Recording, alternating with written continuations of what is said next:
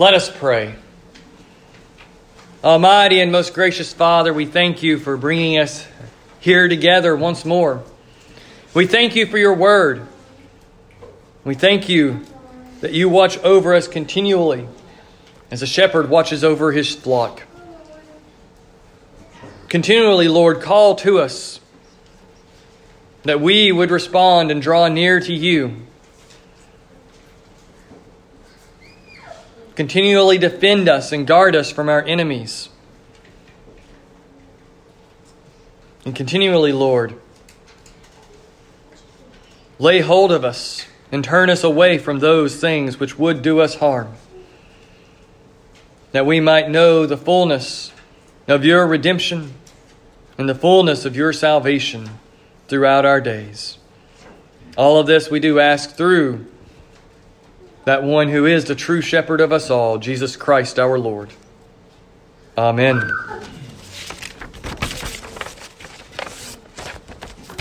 As you can guess from many of our readings today, we're hearing about the shepherd, the true shepherd, the good shepherd this day.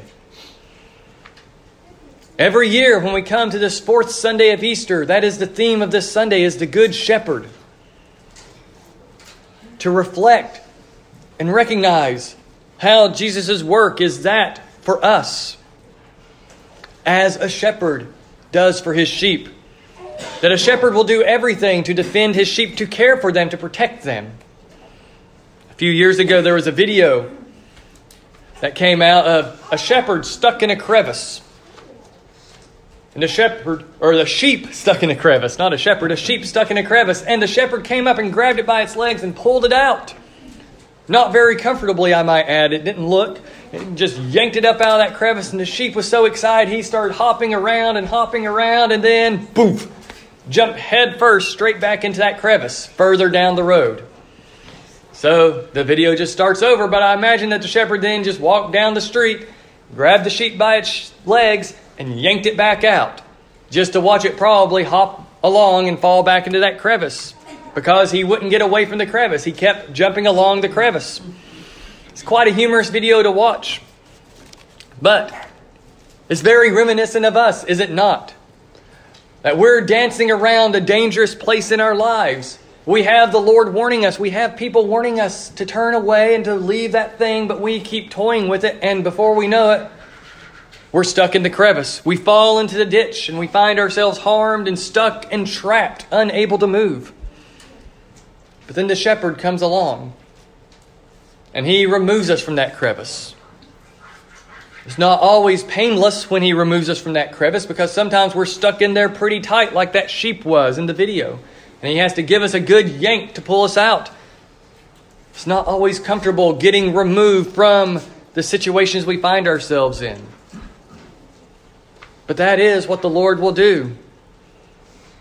There's a time in my life where I remember being about 5 years old, 5 or 6, and I remember my dad always telling me, don't wear the seatbelt in the car.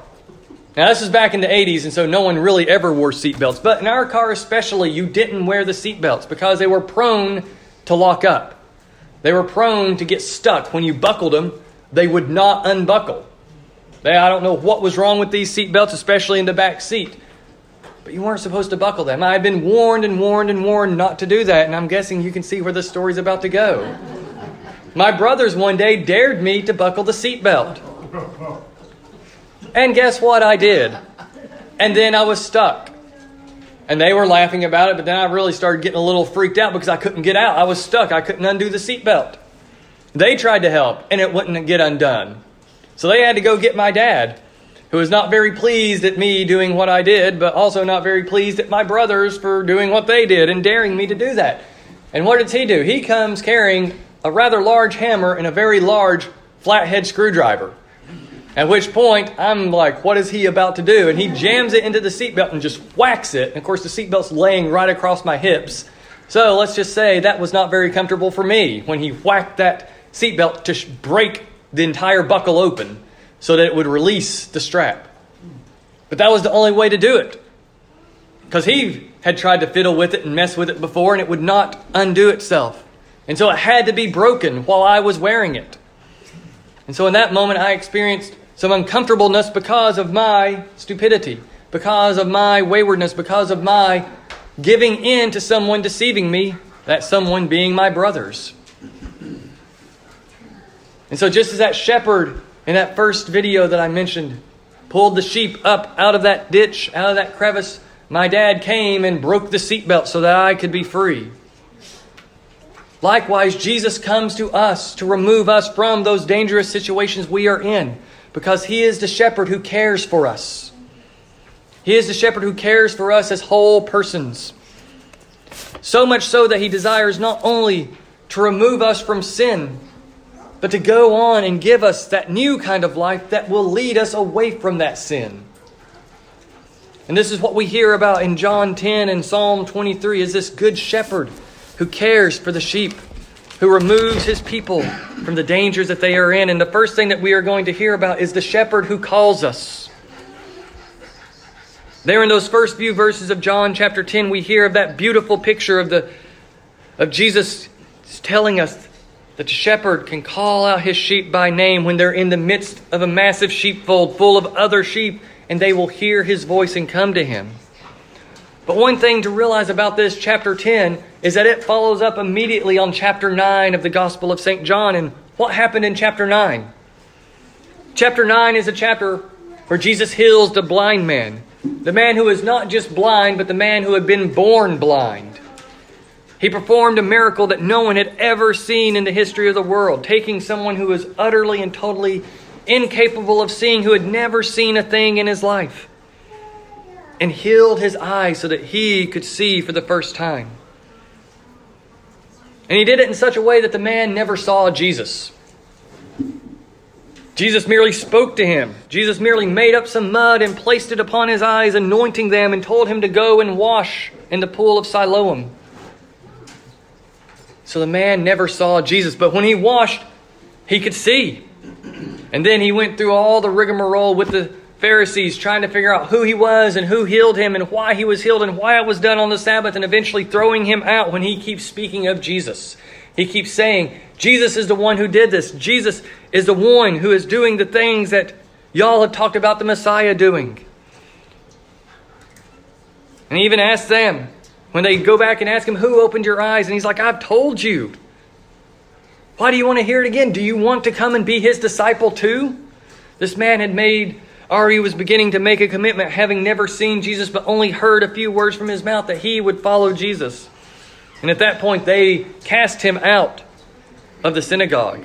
And Jesus went to him and said, do you believe in the Son of Man? And who is He, sir, that I may believe? And Jesus said to him, you have seen Him, and it is He who is speaking to you. And so he says, Lord, I believe. The blind man was brought into Jesus' presence by seeing Him and hearing Him. But then Jesus turns to the Pharisees and tells them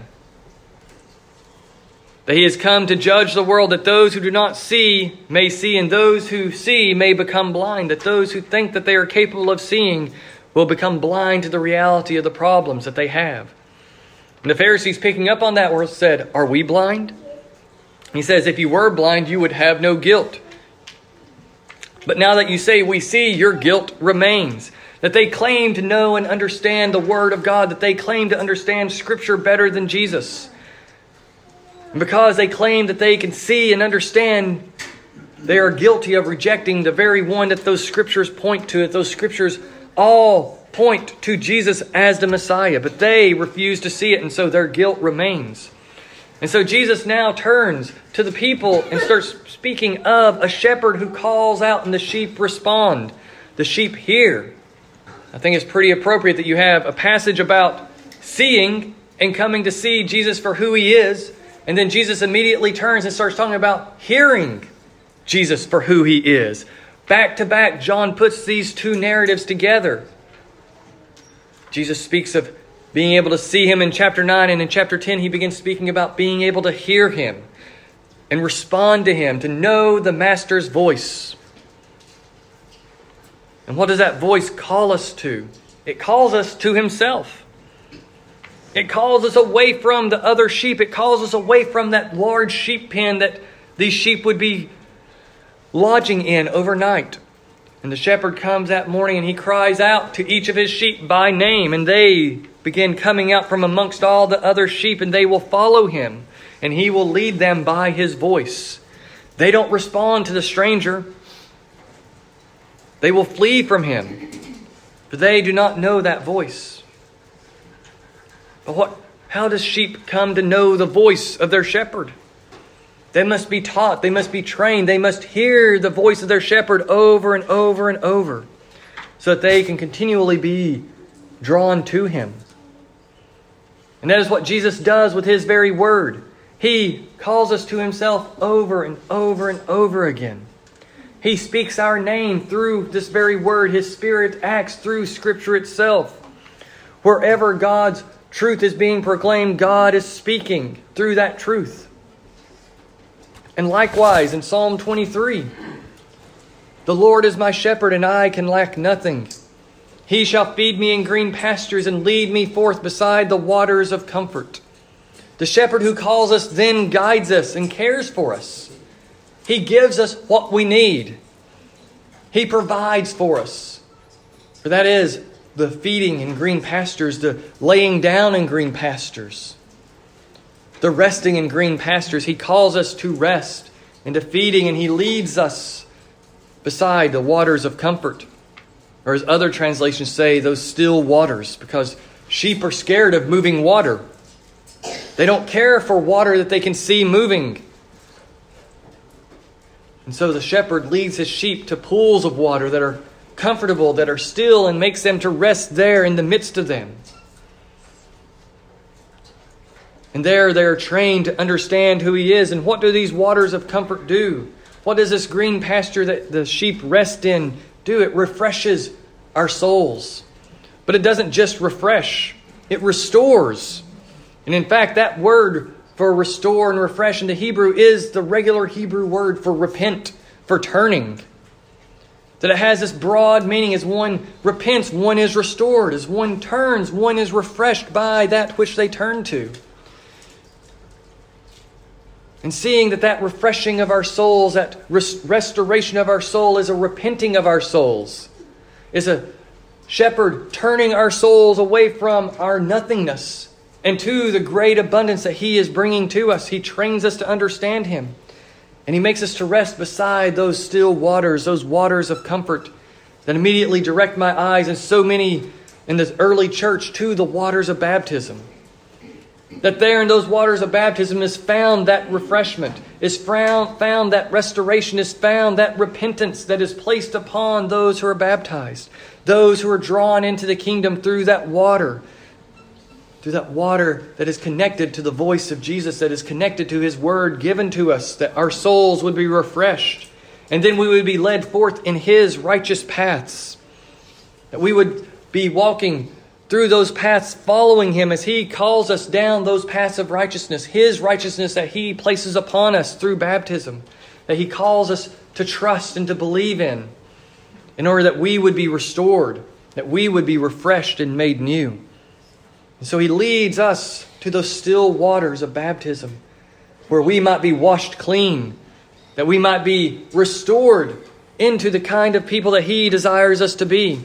Not just removing the sin from us, but giving us new life through those very waters, that we would be refreshed and made new once more. But even more so, as he is the shepherd who calls us, he is also the shepherd that we have to go through. That it's not just a willy-nilly way of salvation, but it is a particular shepherd that we walk through, that we go through. For he goes on to say, when the people don't understand this idea of calling and following and recognizing the voice of their shepherd, he says, I am the door of the sheep. All who came before me are robbers and thieves, but the sheep did not listen to them. I am the door. He who enters by me will be saved and will go in and out and find pasture. Jesus is the door through which we go through which the shepherd even must enter. That this is about more than just Jesus as the good shepherd. This is about all those who would lead the people of God. That they, the under-shepherds, must walk through Jesus to get to the sheep. They must respond to Jesus. They must go through to him. For he stands as the gate to keep out the evildoers, to keep out the wicked ones, to keep out the enemies of his sheep.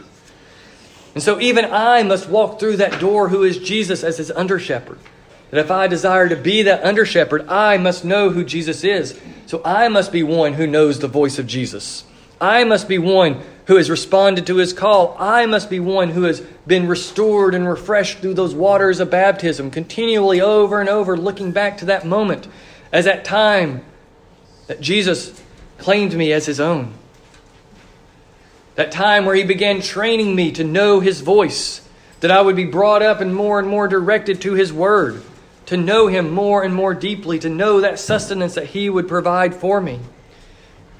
And as the shepherd would go through that very gate to get to the sheep, he can then bring his sheep out through that very gate. That gate who is Jesus, that door who is Jesus, is the protector. And as they go through him, they find pasture. They find sustenance. They find that place of comfort, that place of restoration. They go out into that pasture to find life. Jesus is that very door that each and every one of us must walk through. That if we are to be his sheep, we must go through him as the door, him as the way of salvation, him as the one who has died and been raised again. Dealing with that which would assault us from outside, those enemies that are on the outside, but also becoming the one who turns us away from those dangers that we seek out, that we chase after, that we pursue as sinners. That as wayward sheep will wander and find crevices to fall into, he as the shepherd will pull us out. And those under-shepherds who are with him will come and help each and every one of the sheep to help them turn away from those dangers that could lead them away from him. But all of them must walk through that door who is Jesus, that one who is the true and great shepherd, who speaks through his under-shepherds, who calls to his sheep through all the shepherds that he raises up to take care of his sheep. And so he is the shepherd that we must go through. And we hear of that also in Psalm 23 as we hear of the walking through the valley of the shadow of death. I will fear no evil. As I am going out through this world, as I am going out, the sheep go out. They are to fear no evil, though they are in the shadow of death. Though death is something that is a constant that is upon them, that will come and strip them down and take away their lives, though death is all around. The psalmist says, I will fear no evil. For you are with me. You, the good shepherd, O Lord, are with me. Your rod and your staff, they comfort me. As the Good Shepherd goes with us, as him being the gate that we walk through, he continues with us. He walks alongside us in order to bring us comfort in the midst of all the dangers all around us, of being in that valley of the shadow of death, of continually looking forward and seeing our mortality that is caused by the sin that is in this world. That the shadow of death is upon us all. But we fear not the evil that death can bring upon us, because our good shepherd, the Lord, is with us. He walks alongside us. He leads us and pursues us and pushes us forward and calls us forward. His rod and his staff, they comfort us. Think of those two devices, those two items that the shepherd carries, the rod and the staff. One description I saw of the rod was that it's like a blunt instrument. It's like a small billy club, a bat-like object that the shepherd would use to beat away wolves, to beat away enemies, to knock away those animals that would try to harm the sheep. And he would take that club and go after them and beat them to knock them away from the sheep. And so the club was a weapon of defense, a weapon of protection, a weapon of removing enemies from the sheep. And so that rod brings us comfort, for it is the weapon that the shepherd uses to protect his sheep from enemies. The shepherd must go forward and guard the sheep to keep dangers away from them, to keep those outside dangers from coming to them. But also the staff which if you've been here when the bishop comes, he brings his shepherd's crook. He brings his bishop's staff, which is a form of shepherd's crook. A long stick with a nice little curled hook on the end. And that hook is for the shepherds to use to grab hold of the sheep, to pull them back. It's a weapon of protection as well, because he uses it to keep the sheep from pursuing dangers around them. That they could be straying from the flock, and he would use that to knock them back into place, to grab hold of them by the neck and pull them into the flock to keep them from straying away. The rod fights off those who would do us harm. The staff fights us. The staff is the shepherd's way of bringing our wayward ways back into the flock, of taking wayward sheep and bringing them away from the dangers that they would follow after, that they would pursue. It keeps us from entering harm. They both protect us. One protects us from outward enemies, and the other protects us from that inward enemy, ourselves. Myself, yourself. We would turn from the Lord and we would abandon the flock if not for Him continually bringing us to Himself, pulling us back, calling to us, and using His staff to push us back into place. It's not always comfortable when the Lord does that, when He takes His staff and drives us back into the flock and keeps us in the flock no matter how much we try to break away. He will push us back into that flock and we will receive it. We are called to receive it. We are called to hear His voice. We are called to respond to His pushing us back into the flock, to His cleansing us, to His bringing us restoration, to His bringing us sustenance and His care upon us. And thus we should not be afraid of the world around us. We should not be afraid of those around us. For the Lord is with us. He will defend us from the evil that would assault us from outside, and He will defend us from the evil that assaults us from the inside, with both His rod and His staff to protect us, to guide us, to guard us, to defend us. He desires to watch over us and lead us forward, calling us continually to Himself.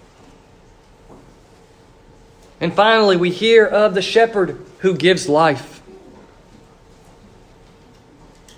The shepherd who gives life. In verse 10, Jesus says, "The thief comes only to kill and steal and destroy. I came that they may have life and have it abundantly." It's almost an inclusio, almost a point of reference to remember what Jesus said at the beginning, where He said that the thief enters by another way. The one who does not come through the door but climbs over is a thief and a robber. And that thief and the robber who climbs over, who enters a different way than through the door, who is Jesus. He comes to steal and kill and destroy. He wants to harm the sheep. He wants to extract whatever he can from the sheep. He wants to come and get his sustenance off of the sheep. But the true good shepherd comes through the door. And that true good shepherd is ultimately Jesus, who comes according to the right path, according to the right way, who walks a righteous path in order that the sheep would know who He is. And He comes to give life. But not just life, but an abundant life, a renewed life, an eternal life.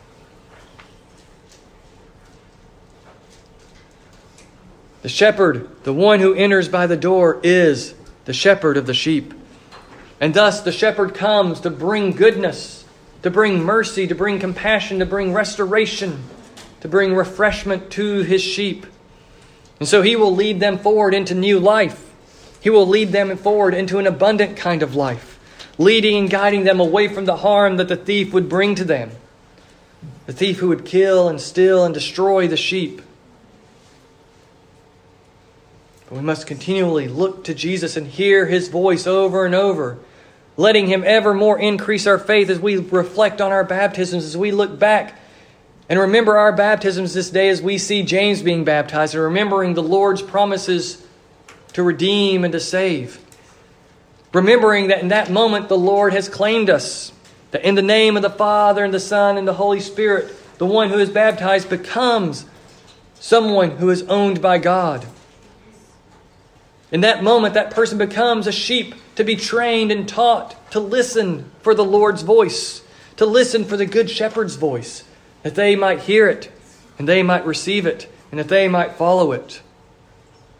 That is how we come to know the life, the abundant life, that then the path will be put forward for us to follow after that abundant life. And we hear about that also in Psalm 23.